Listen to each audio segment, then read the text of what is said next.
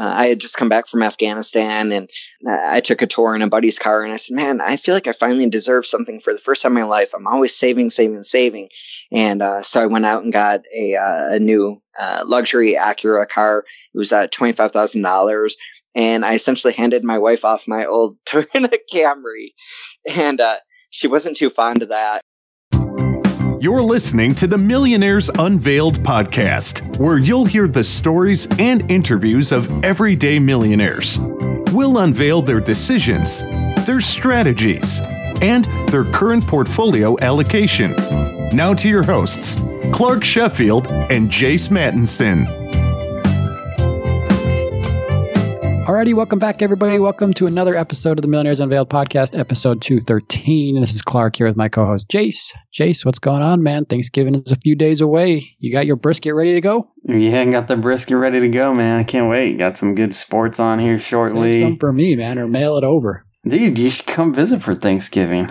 That would be fun. Come play some turkey bowl, and we can go out to the lake too. We can still go out to the lake this time of year, man. The one time a year that you play football. Yeah, I play turkey bowl. Yeah, play the turkey bowl once a year. Kind of dust off the cleats, get out there, put my football gloves on. Nice. Well, hey, let me just share a couple reviews we got on iTunes this week. So thanks to those who listen and share reviews. This one's from Casey Watt. He says, inspiring and informative. Such an intriguing podcast that either provides epiphanies or tasks to work on. There are different and many ways to reach millionaire status, and this podcast showcases examples from real people. Pick one. And then we got one from Timothy from Alabama. He says, I've really enjoyed listening to this podcast. It has provided great insight into a wide variety of folks who have achieved financial success. It has opened up my own perspective on how many different approaches are out there to take on my journey of financial freedom and success. Thanks for putting this together.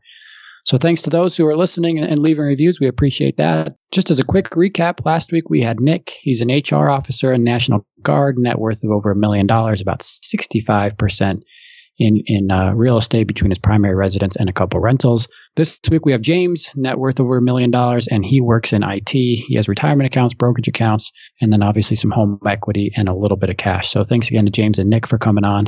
If you'd like to ask a millionaire a question or ask us a question, go to our website, millionairesunveiled.com, hit Ask a Millionaire, and you can either write something in or record via SpeakPipe, and we'll talk about that like we did last week in one of the intros. So thanks again for tuning in with us, everybody. And without any further delay, please welcome James to the show. James, you want to just give us a little about your background and what you're up to now? Hey, my name is James. I'm 35 years old, and I've got a family with a 4 and a 2-year-old. So I'm staying pretty busy at home. In my professional life, I am an IT product manager at a Fortune 50 tech company. Sweet, man. And what's your net worth today? My net worth is $1.1 million. Awesome. Newly minted millionaire not too long ago. So what's the breakup of the 1.1? Yeah, the 1.1 I calculated earlier today to verify. It's 1% cash, so just over $10K in cash, and then 27% of that is in 401k through work. And I've been with the same employer since I started that 401k, so keeps it pretty easy to maintain. And then my wife is in education, so she's got a 403 and 457 that add up to 160k, so that's 15%. And then we have a couple 529s for our kids. We're trying not to overfund those, so currently they're only staying at 23,000, which is 2%. And then I dabbled a little bit in individual stocks, and I just have one remaining with Alibaba. So that represents 1% net worth. And then I have a great HSA through my employer, and that accounts for 3% of my net worth at $34,000. And my wife, being in education, also has a pension. She doesn't plan on staying at work until that pension fulfills, but she can withdraw it. So right now that's sitting at $40,000, which is 4%. And then we have two personal Roth IRAs that add up to 8% of our net worth with $87,000. And we invest those in REITs. And then lastly, our taxable brokerage through Vanguard is at $439,000, which is 40% of our net worth. Wow. So you got things spread out pretty evenly. Where do you invest most of those retirement accounts and your brokerages? Is it stocks, or I guess you only mentioned you had one individual stock, but is it mutual funds or index funds or bonds, or what's the makeup there? Yeah, everything besides the Alibaba is all passive index funds, low cost. They're all with either Vanguard or Fidelity. And has it always been like that as you've started to build this net worth? No, I had a very different strategy. So I took quite a bit of business classes in my undergrad, and I started studying individual stocks. And similar to Warren Buffett, I tried to stick with what I knew. So I knew that I was investing a lot of my personal time in looking at technology companies. So when I finished my undergrad, I really started looking at the Apples and Googles of the world. And I was a fairly early investor in Tesla back in 2013. And I'll tell you about that in a second, but it didn't pan out too well in retrospect. And I was also a psychological investor. So my undergrad at University of Michigan was in psychology. And I really saw a lot of these ups and downs were the result of emotions in psychology more than anything. So over those first few years of investing, I looked at emotional reactions from investors. For example, back in 2010, Toyota had an incident with brakes, with a brake recall, and it really pulled back on the stock numbers. And I kind of looked at that as like a quick win opportunity. There was a little bit of an oil issue with an oil leak in the same year that I tried to get into. So really I was playing individual stocks, but I kind of felt like I was at a Las Vegas casino, and I got a few quick wins and said, hey, this feels good. But for some reason at the foundation, I just feel uneasy. And what's interesting at the time, this was back in 2010 to 12-ish, I said, is there any kind of way that I can invest in more than one company? Because I don't feel like I have enough time to run all the fundamentals and do the actual technical analysis behind these. And I didn't know of the idea or the concept of index funds. And so later on, I at least found out about ETFs. And I said, okay, well, this at least lets me get into an industry. And so, I took some hypotheses about which industries might excel, like clean energy. And so I went into a couple of ETFs as my first step in my evolution. And then kind of rode that out for a while. And the tech stocks kept going up. So I held on to those through 2017. And then my brother, who is a year older, in 2018, he introduced me to a couple of podcasts about personal finance and early retirement. And the mantra there was really focused on low-cost passive index funds. And so he essentially gave me all these books, articles, all these forums and blogs, and essentially sold me on the idea of getting rid of all my individual stocks. So in 2018, I sold off all my individual stocks and moved into index funds. And at the same time, I really shifted my whole strategy to maximizing my tax advantaged accounts.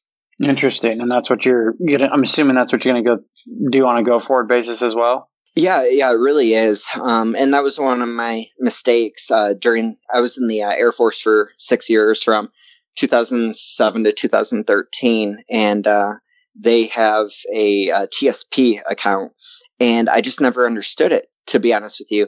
I knew that I needed to save up for grad school. I wanted to do my MBA 4 to 6 years after being in the military, and wanted to separate. And I didn't really understand the value add of tax advantaged accounts, to be honest with you, because I just knew that I needed to save up for tuition, or I thought I did at the time. And so I kept this huge safety net in taxable brokerage so that I had the liquidity available to me.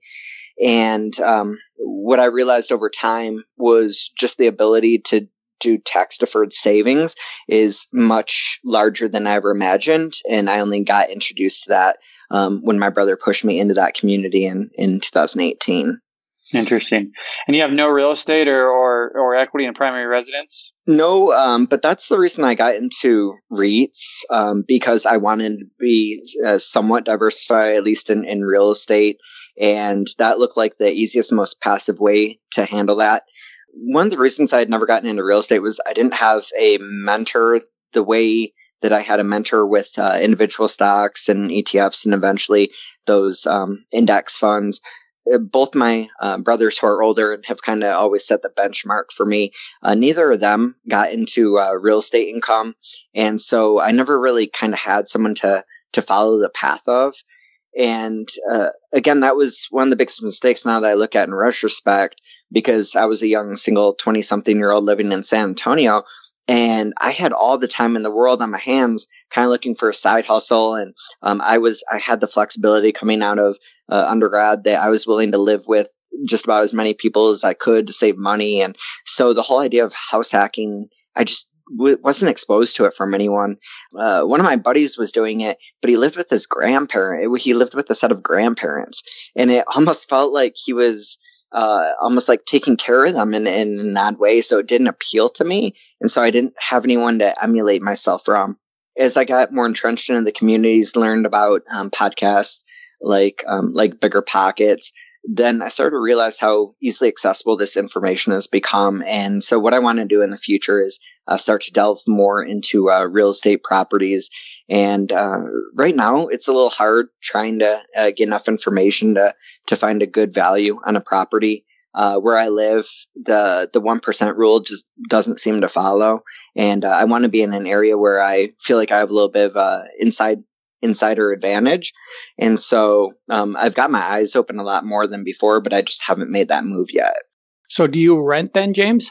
No, we own, and that was more a stability move than anything else.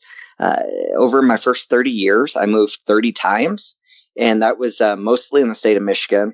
A lot back and forth, but once I got into the Air Force, wow. I moved another 6 or so times across Texas, Colorado, Mississippi, Alabama, Florida. I did a tour in Afghanistan, and then eventually came back to Austin for grad school, and then settled down here in the Austin area. So it was a lot of moves, and we decided to build our dream home at that point after floating across apartments.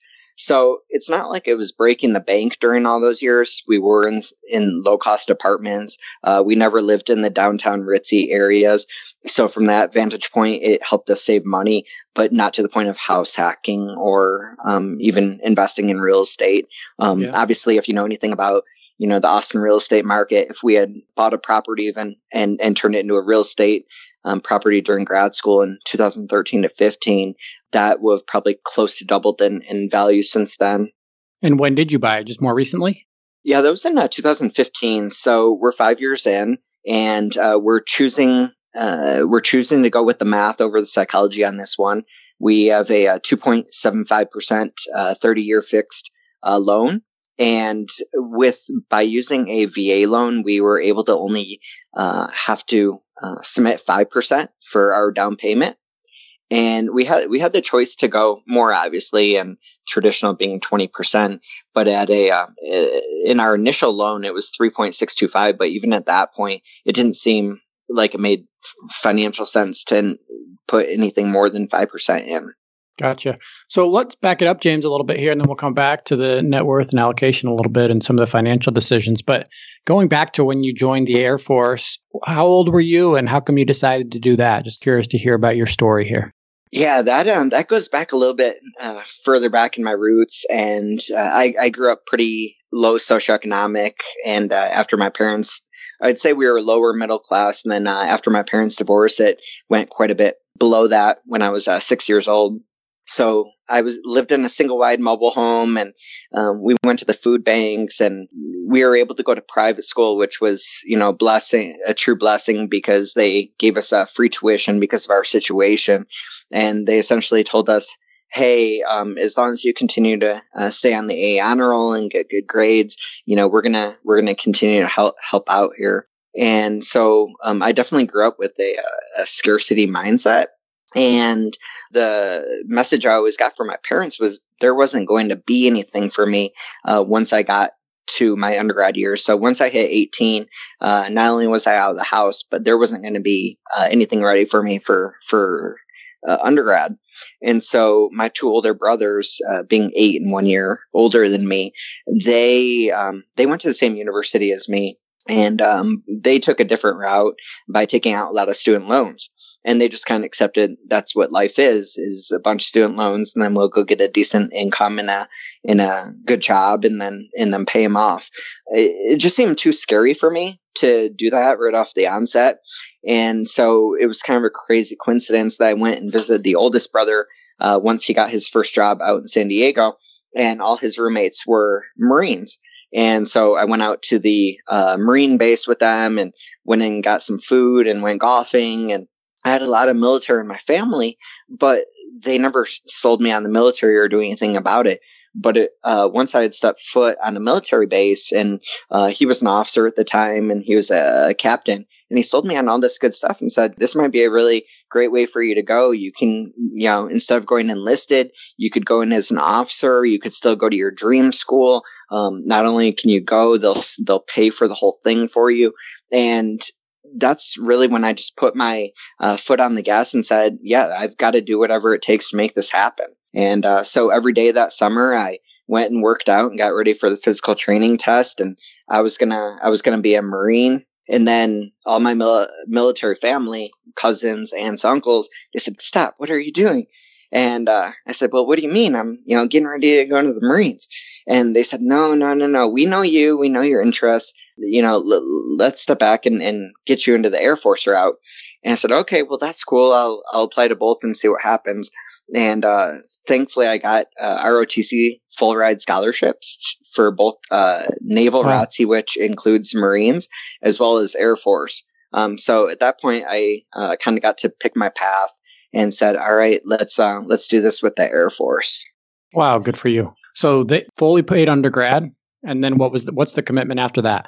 Yeah, it's a really great deal. So it was initially a 4-year commitment, and not only did it include 100% of in-state tuition, and by the way, I went to the most expensive public school in the country, so they are willing to cover up to whatever the full asking amount is. But additionally, they provide a housing allowance, and they provide a stipend for books each semester. So really, it does take care of you. And then at the same time, it keeps you grounded because it's like having a part-time job with all the physical training and leadership classes and leadership labs that you have to go to. What was your... Just following graduation, what's your commitment back to the Air Force? Oh, yeah. And so it was 4 years. And then in a very great strike of luck, George Bush, right before he left office, he signed the 9/11 GI Bill. And what that said was that anyone that had participated post 9/11 in the military was eligible for this new 9/11 bill. Now, I wasn't initially eligible for the normal Montgomery GI Bill because I already got undergrad paid for. But what was great about this new program was that if you did any time post your commitment, your 4-year commitment, then they would also pay for grad school. So it's prorated. And ultimately, I chose to do 2 years after my initial commitment, so 6 years total, and that covered 80% of my tuition. And then if I had stayed one more year, they would have covered the full 100% of my MBA tuition. And the only reason whatever you wanted to do and wherever you wanted to go. Public school, yes, they cover the most expensive in-state public school. So for me, that was at University of Texas. And with private school, it's a little bit different. It's a little bit lower of a limit, but a lot of private schools have a program called a yellow ribbon in which they'll match the government contributions. And it makes it a little bit easier if you want to go into one of those top tier, more expensive private schools. And the only reason I didn't stay that 7th year to get 100% was simply because they told me that if I stayed that 7th year, they would move me again from Colorado to somewhere else. And I just didn't want to take on another move. Right. So you did 6 years in the Air Force. Did they pay you at all for those 6 years, and how much? Yeah, they definitely do, and it's all publicly available information if you look at the military pay charts. I think a lot of people have an ill-perceived conception of how much military earns because they don't take into consideration that base pay and monthly stipends are all tax-free. When I ran the numbers back in 2007, I felt like I was making roughly $50,000 a year. But as a lieutenant and then a young captain, it really exponentially rises in those first 8 to 10 years, your pay scale. And so in my 6th year, I calculated it as being somewhere between $100,000 and $105,000 if I were working on the outside in the private sector would be equivalent to. Let's take a quick break. Today's episode is sponsored by BetterHelp Online Therapy. Check them out at betterhelp.com/unveiled.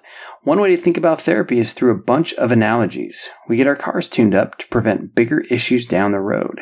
We get annual checkups and go to the gym to maintain physical wellness and prevent injury and disease. We do chores regularly, well, some of us, to avoid a giant mess of the house and roaches. Going to therapy is like all of these. It's routine maintenance for your mental and emotional wellness to prevent bigger issues down the road. BetterHelp is customized online therapy that offers video, phone, and even live chat sessions with your therapist. It's much more affordable than in-person therapy, and you can start communicating with your therapist in under 48 hours. Why invest in everything else and not your mind? This podcast is sponsored by BetterHelp, and Millionaires Unveiled listeners get 10% off their first month at betterhelp.com/unveiled. That's BetterHelp.com/unveiled. So one thing I want to return to that you mentioned in your allocation was the $10K in cash. Is that just basically to pay your monthly living expenses, and you look at that brokerage account as more of, if I need to tap into it as an emergency fund, I can, or how do you go about thinking about, keeping such a small amount in cash? Yeah, I used to keep a lot more. I used to be around $45,000, and it was for the reason you described. People had always told me, hey, you need 6 months, at least 3 months of emergency savings from your expenses. But I listened to a couple of podcasts and they said, what's the point of an emergency savings? And they said, how truly liquid does it need to be? And I knew that because I was saving up for grad school and had built up that big pool in my taxable brokerage, I had liquid money. It wasn't sitting in a retirement account that was much harder to access. So they said, do you really even need an emergency savings, or do you just need, as you said it, a revolving account for expenses? And that's how I looked at it. I have a pretty standard W-2 job. I know what my paycheck's going to be next month and the month after that. So if I just look at what my average credit card bill is per month, plus rent and whatnot, I can actually keep a lot lower than $12,500. That's a little high for me right now, but I plan on putting a little bit of that back into our Roth IRAs for 2021 calendar year. But for most of the last 2 years, I actually kept the cash around $4,000. Interesting. So you bring up a good point. How does James go about allocating each one of his dollars? Let's just say, hey, I'm going to make, a dollar today or 10,000 or whatever you want to do in a given month or even, annualize it. How do you go about your investing strategy? Where do the dollars go first as it relates to your retirement accounts, brokerage accounts, HSA, 529s? How do you go about allocating everything? Yeah, as I call it, the order of operations for my funding buckets. So I think it's going to change in the future, like I alluded to earlier. I would like to start thinking about how much to put on the side for a real estate opportunity. And but up until now, it's been fairly straightforward. The HSA is, I guess I should say the 401k match is the first bucket for me. And the reason is because I have a 6% employer match. And so that's free money.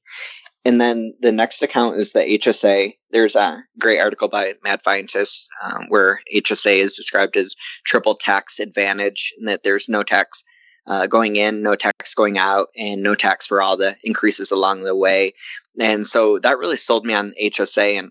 And the reason that I try to maximize that additionally is because you're able to take all your medical expenses, store those receipts for as long as you want, assuming that the tax law doesn't change, and then reimburse yourself, decades down the road.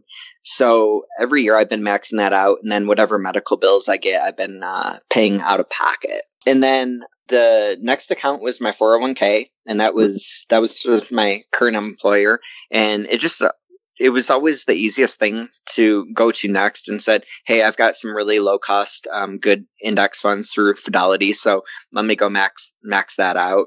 And then, when we started learning about these different tax advantaged accounts, I knew that my wife had a pension available, but I didn't really know what a 403 or a 457 was until an episode of a podcast with a Millionaire educator. And he started talking about the value props behind the 403 and 457. And, my wife and I were on a road trip and we were listening to it and said, oh my gosh, what have we been doing? And my brother, who I mentioned earlier, was just about a couple months ahead of us, and his wife was also a teacher. And he said, this is great. My wife, her paycheck is $10. I said, what do you mean her paycheck is $10 and why are you happy about that? And he sent me a copy of her pay stub and just showed all of those tax advantage deductions that she had. And between having a fairly low educator salary minus the 403 max out, minus the 457 max out, he said, James, you've really got a situation here that you can, I don't want to say exploit, because exploit sounds like a bad thing, but to take advantage of, because you're a high income earner. She's a low income earner, but she has these special accounts at her disposal with the 403, 457. You need to get in there. And so I quickly followed suit and try to maximize those as much as possible. And I got about one and a half accounts maxed out. And then I was able to get some pay increases through work. And then for the 2020 calendar year, actually 2019 calendar year, was the first year that we could max that out. Did it again in 2020. I think she had somewhere around like $5,000 of taxable income at the end of the year. So it was a pretty awesome situation to be in. So that was the 401k match, HSA, 401, 403, 457. And then this last year, we still had some left over after that. So that's when we dipped into the 529s and we put $8,000 per child there this last year. And you can go up to $14,000 per year per kid. And so we might take that a little bit higher next year, but what we're striving for is to hit about 50% of their estimated expenses. And the reason for that is because so much is going to change in the educational sector by the time that they get there, get to college in 15 years. And I just don't want to overinvest or overfund those accounts if something changes in the whole education paradigm. Yeah, you bring up a really interesting point as it relates to those 529s.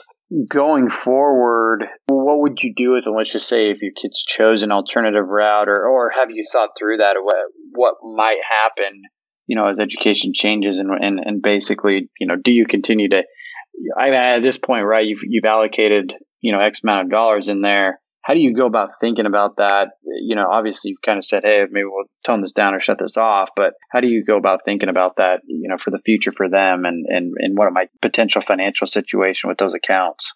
Yeah, that's a great question. The last couple of years, I hadn't invested for the 529 because I was scared of that 10%, the 10% fee that they charge if you withdraw it for non-educational expenses. But then I went and did a little bit of research and tried to find why other people were still continuing to invest in 529s. Well, some people are doing it because they live in states where there's a tax advantage for income tax. But being in Texas, I don't get that advantage. But some other points that were brought up are that education has a fairly loose definition. So it might not be your traditional 4-year school, but it could still be a trade school. So that's one way it could potentially go. Second is that it doesn't necessarily have to go to your kids. You can reassign it to your grandkids, or you can even assign it to your spouse if they decide to go back to school, or even if you both want to go back to school, you and your partner, and do something really off the cuff like a culinary institute. There's so many different ways to apply these funds. And at the end of the day, the worst case scenario is that you do ultimately pay a 10% fee and just withdraw it for personal use. But if you're in that situation and you don't have anything else to use it on, and by that point, I should be well past my fine number, then, it's not going to make or break my whole situation. So I just saw that there were enough outs, as I would describe it. There were enough outs that I could use it in other places that I wasn't too concerned. Yeah, totally. So you bring up your FI number. One question we like to ask our millionaires is where do you go? I mean, what does the future hold? Are you trying to get to a certain net worth, or is it passive income, or how do you go about thinking about what that FI number looks like and what your lifestyle looks like or changes over time here as you continue to grow your wealth? Yeah, I'd say the biggest thing I'm afraid of is lifestyle creep, because right now, looking in the forefront, it looks like an easy path. Right now, my number looks like 3 million in investments, but 3 million investments minus $300,000 in my home payoff by the time I expect to be FI, minus $100K per child for education. So that would put me at 2.5 million in investments. With a 4% safe withdrawal rate, gives me $100,000 in annual expenses. I know a huge unknown and something that hasn't been solved for within the fire community is healthcare costs. So I'm trying to be really conservative about how much those might go up, along with education. Those are the two categories that have the highest inflation rates in our country. So I do want to be cognizant of that. But assuming that our home is paid off and that we're close to, if not empty nested by that point, we have such low annual expenses by then that $100,000 would be way more than we need in any given year. But I need to loosen up a little bit from where I have been. I don't want to spend hours saving $10 on an airplane ticket. I don't want to go fish for coupons every time we're trying to decide where to go to dinner. But I think $100,000 would more than suffice to get a golf membership and do the other things I want to do, because I just don't enjoy some of those things that other people consider more extravagant. So how much do you spend a year now? Right now, it's actually $8,000 per year, which might sound like a lot. That's looking at $96,000 in expenses per year. $8,600 a month. $8K a month.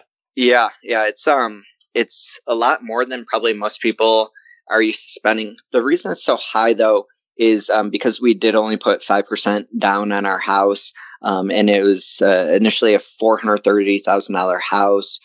So our mortgage was, remaining still was around $400K.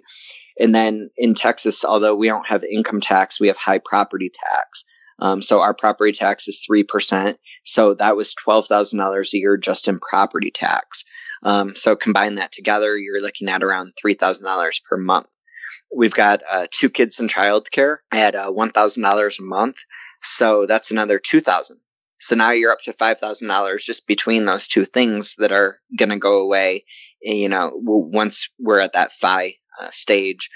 And then looking at $250 a month for my wife's student loans.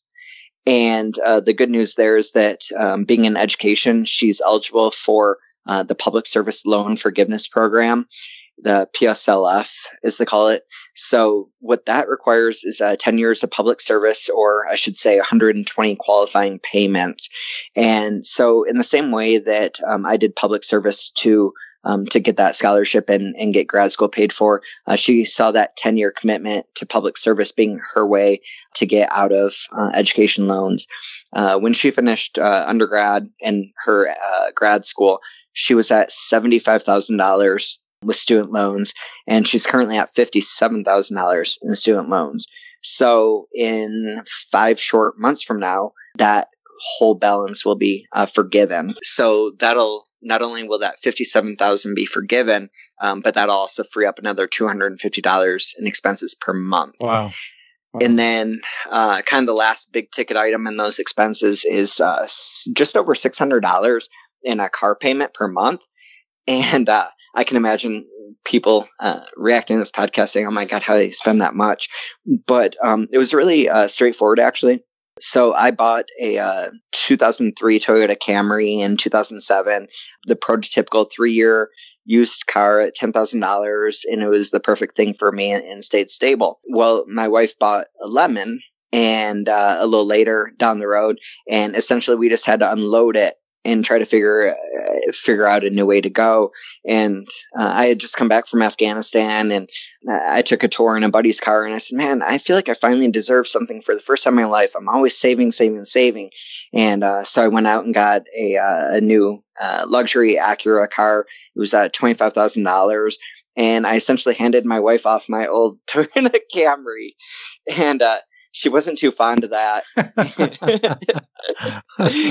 Oh, really? Yeah, it had 100,000 miles on it. I said, no, this thing is good. I've been taking care of it. It's good for at least another $150,000 more. I'm like, it's not my fault that you bought the lemon. So, you're just gonna have to suck it up. Well, once we had kids, it was a little harder to keep that story. And she moved so many times for me and for my career to advance. And so what we agreed on was getting a brand new Honda Pilot. It was 2017 at the time.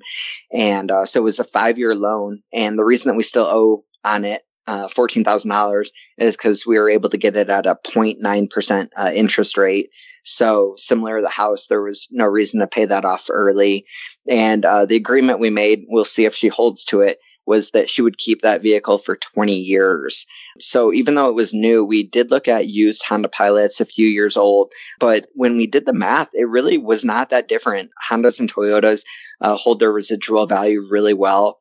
And so when we compared the 3-year model to the brand new, it was, almost identical. And if you take into consideration maintenance fees and whatnot, it was almost more advantageous if you do good negotiation on new vehicles to go that route. So we went in December when they were doing their end of year and trying to clear inventory, and we realized that they have 5 trim levels, and one of the trim levels was grossly overbought by a lot of the local dealers, and they were trying to unload them. And so it was able to help us get $6,000 or $7,000 below sticker price. And so net, hopefully she'll have that car for 17 more years, and that's that. 17 more years. Nice. Well, thanks, Craig, for sharing. Let me just jump into some rapid fire questions here, and then we'll wrap it up. So what's been the most expensive pair of pants you've ever purchased?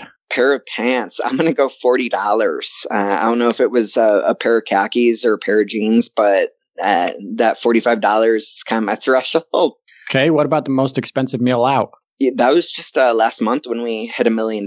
So it was celebratory not only for that, but also it was our 10-year anniversary, and in the same week. So we went out to Brazilian Steakhouse, and that was $140. And we try to do Brazilian Steakhouse about once every 2 years, and for key events. Yeah. How old were you when you became a millionaire? 35. 35. Okay. Awesome. What items or experiences are worth spending more money on to you?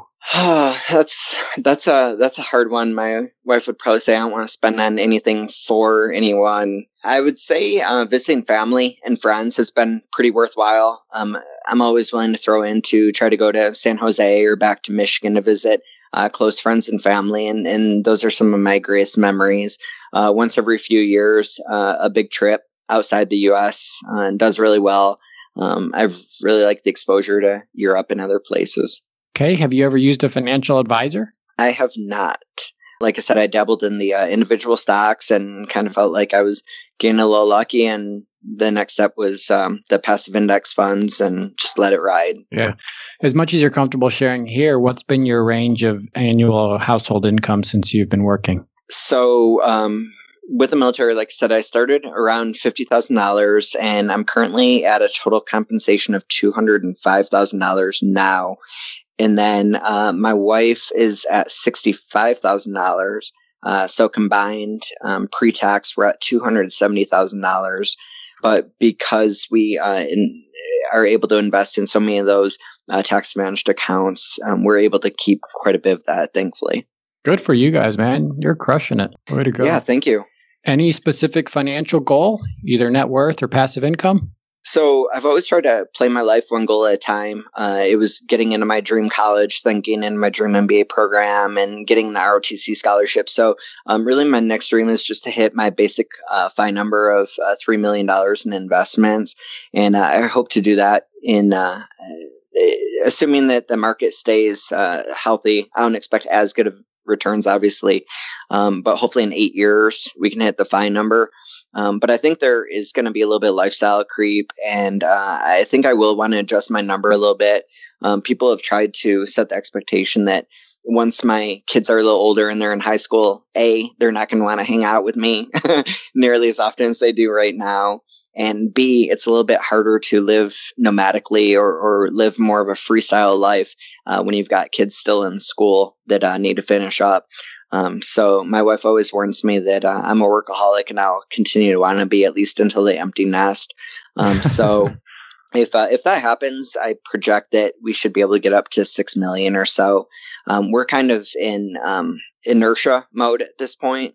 All those numbers assume that, for example, I never get promoted again or get another income raise or anything like that. So if any of those things happen, it'll be icing on the cake. But even without all that, just using the rules 72, we should be sitting at least at 5 million by the time we call it quits. Yeah, good for you. So just in closing here, what's your final mistake, any mistakes you've made, or your final advice to somebody if they're you, maybe they're in the military, maybe they're not, if they're just starting out, just saving, maybe they're in their MBA program, what would be your final words of advice to them? I made so many mistakes along the way. I mean, there were good things I did. For example, in Afghanistan, I was able to get somewhere around a 99% savings rate just by moving out of my house and unloading my car and everything while I was deployed. But on the reverse side, I didn't invest in my TSP the entire time I was in the military because I thought it was only a value prop if they did a match. And they did up to a 2% match for civilians. So missing out on TSP was a big thing. Number two is that I had some huge gains from those tech companies in the early 2010s. And I felt overwhelmed with the incoming tax burden. So I actually sold off like pretty much all of my capital gains in a year because I thought my income would be lower going into grad school. And ultimately, I think I ended up paying some kind of penalty fee for having too much income that year. And I could have easily deferred and held on to that stock. Something else that happened was just not hacking real estate at any point or getting into real estate during all those years. And then a couple speculative bets. So with the companies that I knew a little bit about within the technology sector, I actually did quite well on those picks. But there were some pure speculative bets that I did on crypto in 2018. I bought it $12,000 and made a quick 50% return within a few weeks and said, man, life is great. And then it shot all the way down to $3,000. And my brother convinced me I need to get into index funds. So I took a 75% loss. On another note, I was told to get into precious metals and I should try to diversify. And I said, hey, this palladium, I think it's going to get a lot more culturally popular. And hey, this thing has so many ups and down swings. Let me just ride it for one more swing and then take a 25% gain. And it turns out at the point that I bought, they actually went bankrupt. The company went bankrupt. And so I lost around 90% of that investment, which was $15,000. And I've kind of always said up to $15,000 was kind of play money. And so when I invested in crypto, I said the same thing. Hey, if I lose all this, I'm not going to be heartbroken or anything. But the two bets that I made that were purely speculative really blew up in my face. What's the crypto out now? It hasn't gone up? Yeah, it has. After my brother convinced me to get out, and that was another mistake was during my grad school, I invested in Tesla. This was before the split. I bought at $100 a share, and I sold in 2018 at $343 a share. So I think it was a 4-to-1 split or 5-to-1 split, and it was at like high 700s per share. So 7 times 420. That's about $3,000 a share equivalent. So yeah, I could have had another 10x growth in the last 2 years. Wow. Yeah, but coulda, shoulda, woulda. On the flip side of that, in March when we had the 30% dip in the whole market, I was able to sleep fine. And all my coworkers who I do financial classes at work for all my coworkers, I'm retiring early. And they said, Craig, what do I do? And I said, I don't know. I'm sleeping fine. I'm in index funds. I'm not in individual stock picking anymore. And so for me, it's easy to sleep at night knowing that I'm not making speculative bets. And in a random walk down Wall Street, they talk about the greater fool phenomenon and that someone's always going to pay more than you're willing to get in, and just being out of that whole game just made it a lot easier to ride that dip and buy during the dip instead of, get scared and worry each day what you're going to do. Yeah, totally. Well, thanks, James, for sharing so much. Thanks for being so open. Appreciate your candor. And obviously, thanks for your service as well. So again, just to recap, it's James' net worth of $1.1 million. Thanks again for coming on tonight. Yeah, thank you very much for having me. I appreciate it. Thanks, James. Thanks for listening to the Millionaires Unveiled podcast with Clark Sheffield and Chase Mattinson. For more stories, investment opportunities, and information, check out our website at millionairesunveiled.com. See you next time when you'll hear from another everyday millionaire.